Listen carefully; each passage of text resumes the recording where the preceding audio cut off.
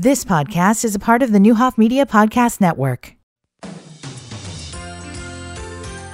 Good afternoon, everyone. I'm Steve Brandy on WDAN News. This newscast brought to you by Wright's Heating and Air. Call Frank at 217-442-4027.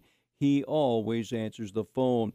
Well, a former longtime administrator of the Vermilion County Health Department is being honored for his service. Stephen Laker was surprised to learn at Tuesday night's Board of Health meeting that he was being recognized. Laker says new Health Department Administrator Dr. Prince Danzo O'Day had told him earlier that he should get a plaque or something, but Laker told the new administrator he already has a box of plaques at home.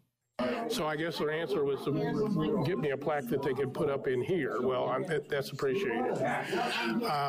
During my tenure here, I even won a national award, and I probably should have insisted that they leave that one up in here. I might bring it back in here. It was an American Public Health Association award. But any appreciation is appreciated, but I don't handle it well. Laker says he really does appreciate the award. I had a lot of blood, sweat, and tears involved in this place in almost 40 years. Now I've got the extra 10 months to add to the total, and now I can say I worked in public health in Vermilion County for 40 years. Just 34 and a half of it was as administrator, but I had some expertise, and I was willing to volunteer that. And the Board of Health also honored a longtime employee, Susan Paycott, who is currently serving as special assistant to the administrator. Well, looking at today's Vermilion County Health Department, new Administrator Prince Danzo O'Day says he's settling into his position. He presented a plan to the Vermilion County Board of Health Tuesday evening to reorganize the department. Dr. Danzo O'Day says one thing he would like to do is create the position of Nurse Clinician Disease Intervention Specialist. He notes that currently sexually transmitted diseases are not being tracked in the county.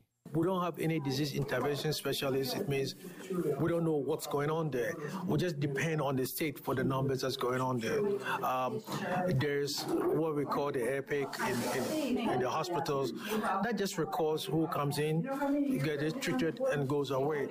But we should have someone we call the disease intervention specialist, someone who will be able to track and see what can we do to help stop the transmission.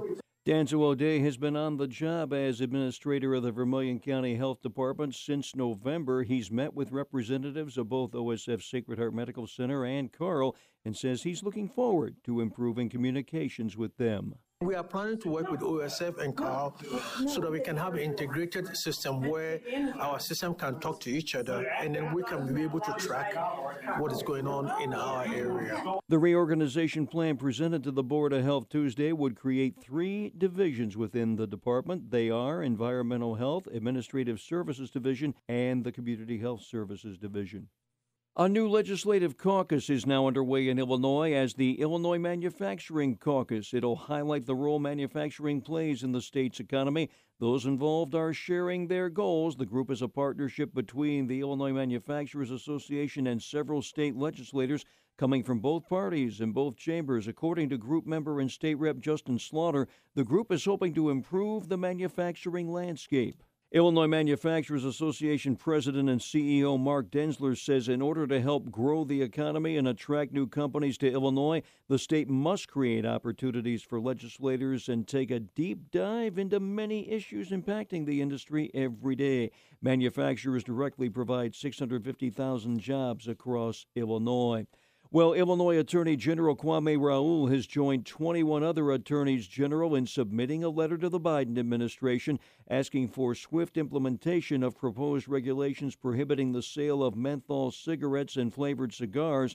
The coalition is urging the administration to finalize its reviews of the FDA's proposal rules without delay.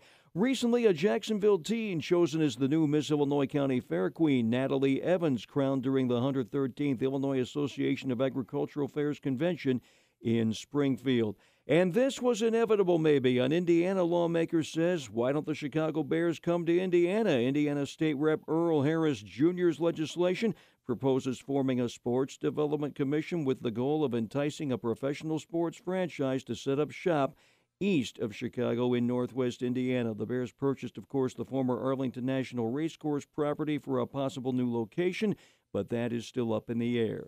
From the Vermilion County First.com News Studios, I'm Steve Brandy. You've been listening to the Neuhoff Media Podcast Network. For more, visit neuhoffmedia.com.